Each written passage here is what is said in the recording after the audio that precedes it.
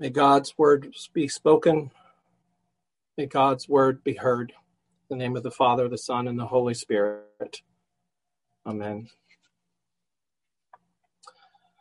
A report from the Boston Globe, dated May 17th, 1907, tells the story of my great-great-grandfather being shot by the chief of police of Thomaston, Maine. Great-great-grandfather John was shot in the back while running away after being arrested on a warrant for not paying his overdue dog tax. There was no evidence during the incident of violence on the part of this logger, laborer, and father of four. Actually, he was pretty well known in the town, as he and his horses were employed by the town in the winter months to clear snow from the streets. The incident is described in this way in the Globe. The chief found him while on Main Street on a trolley car and arrested him. The chief told him to go to the judge's office and settle the matter. When the trolley car stopped and the chief saw my great-great-grandfather start away in a different direction, other than that of the judge's office, and then break into a run, the chief fired a shot in the air. My great-great-grandfather kept running. So the chief took aim and shot him in the back. The chief did not deny the event. Rather, in a report, one of the first witnesses on the scene described a conversation between the chief and my wounded great-great-grandfather, where the chief said, "I'm sorry this happened, but you should have stopped when I called you." My great-great-grandfather was shot in the back over unpaid dog tax. I can't help but wonder, because I don't carry cash, mostly because I don't have any, and I would have had to go home and get some cash to pay my dog tax. Was my great-great-grandfather running to his home to get the money in order to go to the judge's office to pay the judge? The news story doesn't say. Family lore never spoke of it, at least while I was young, so I'll never really know. So what happened to these two men? You might be glad to know our family genealogy indicates that great-great-grandfather John recovered and lived another 10 years before dying at 61 of natural causes. He was found dead in the woods where he had gone to cut wood after his team of horses returned home without him. Now, the news story does say that, probable cause being found, the chief was held on a sum of $500. And I quote, "with the bonds purposely placed at low figure in order that bail might be obtained." 3 weeks ago, the church marked the life of a young seminarian, civil rights leader and martyr, and another man named John, spelled Jon, Jonathan Myrick Daniels. His feast day was added to our calendar of saints, our great cloud of witnesses, in 1994, because John answered the words of the prophet Isaiah. "Whom shall I send? Who will go for us?" By saying, "Here am I, send me." John began studying at the Episcopal Theological Seminary in Cambridge, in the autumn of 1962. Just 2 side notes. Later, that school would become known as the Episcopal Divinity School, the seminary where our own Bishop Ian Douglas served as professor of mission and world Christianity prior to his ordination as our bishop. And a few years back, The school was commingled with the Union Theological Seminary. The very Reverend Dr. Kelly Brown Douglas, author of Stand Your Ground, the book many of us are reading now, is the dean of Episcopal Divinity School at Union. As a seminarian, John was moved by the television coverage of the brutal March of 1965 incident at the Edmund Pettus Bridge in Selma, Alabama. While saying the office of evening prayer at St. James Episcopal Church, Keene, New Hampshire, he experienced a moment of clarity and conviction upon hearing the words of the Magnificat. John decided to overcome what to some is a stumbling block and leave his life of privilege in Keene to join the civil rights movement with Dr. King in Selma.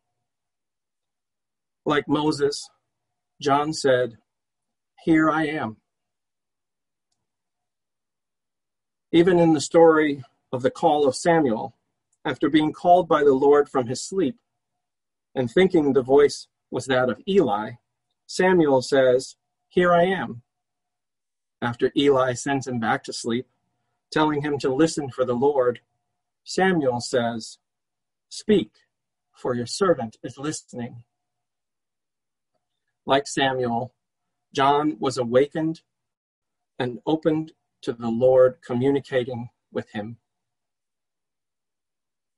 At one point during his time in Selma, John experienced the revelation that those who were persecuting Black and brown bodies, as well as those who lived in community and solidarity with them, were, they themselves, not free. He came to understand a certain freedom in the cross and a life with Jesus. John took up that cross and chose the way of love. Today, Paul's letter to the church in Rome says, "Do not be overcome by evil, but overcome evil with good." John came to understand that he was free to love his enemies and to try and free them from the bondage of their stumbling blocks, evil, hate, and fear. He would go on to live and speak the truth and work for the right to vote for persons of color.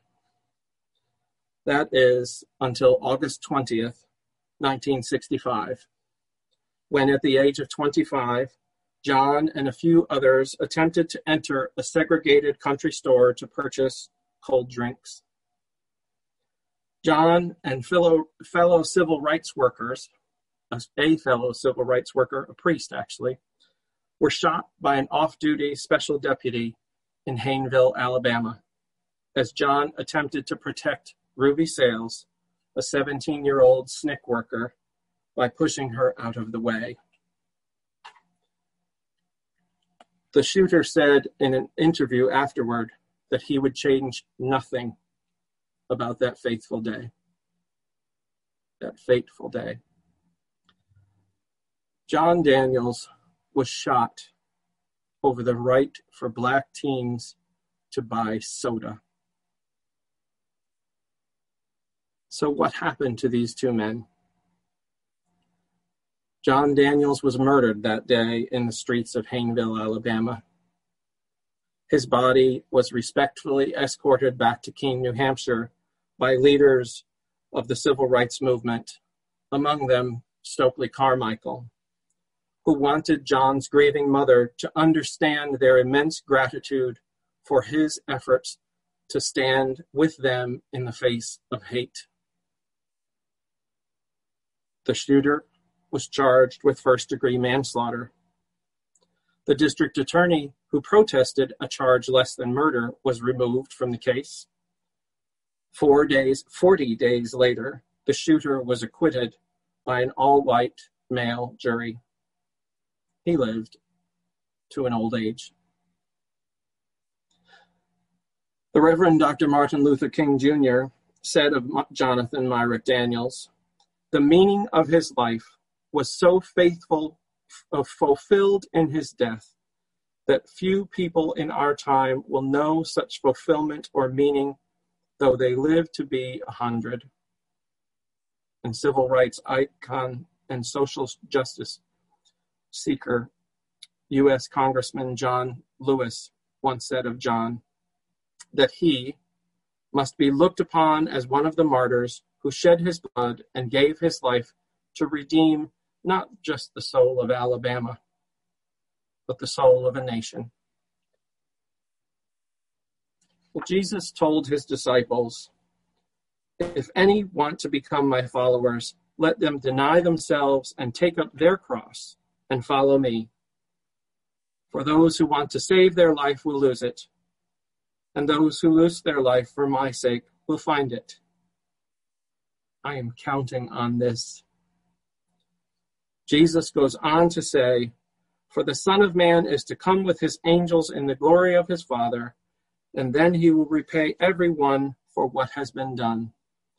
Truly, I tell you, there are some standing here who will not taste death before they see the Son of Man coming in his kingdom. What I hear there is Jesus telling them that those things would occur in their lifetime.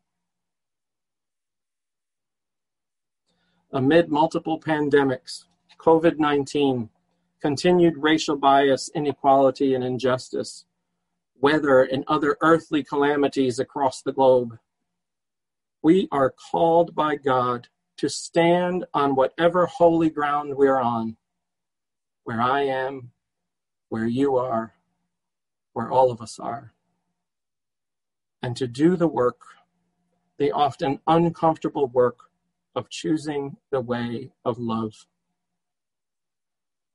I am counting on the fact that what Jesus promised to his disciples holds true for us.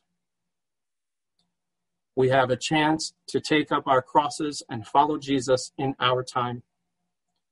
We have the chance to choose the way of love. The first step is to listen and look for God. The second step, like Moses, Samuel, and John, is to say, here I am. Amen.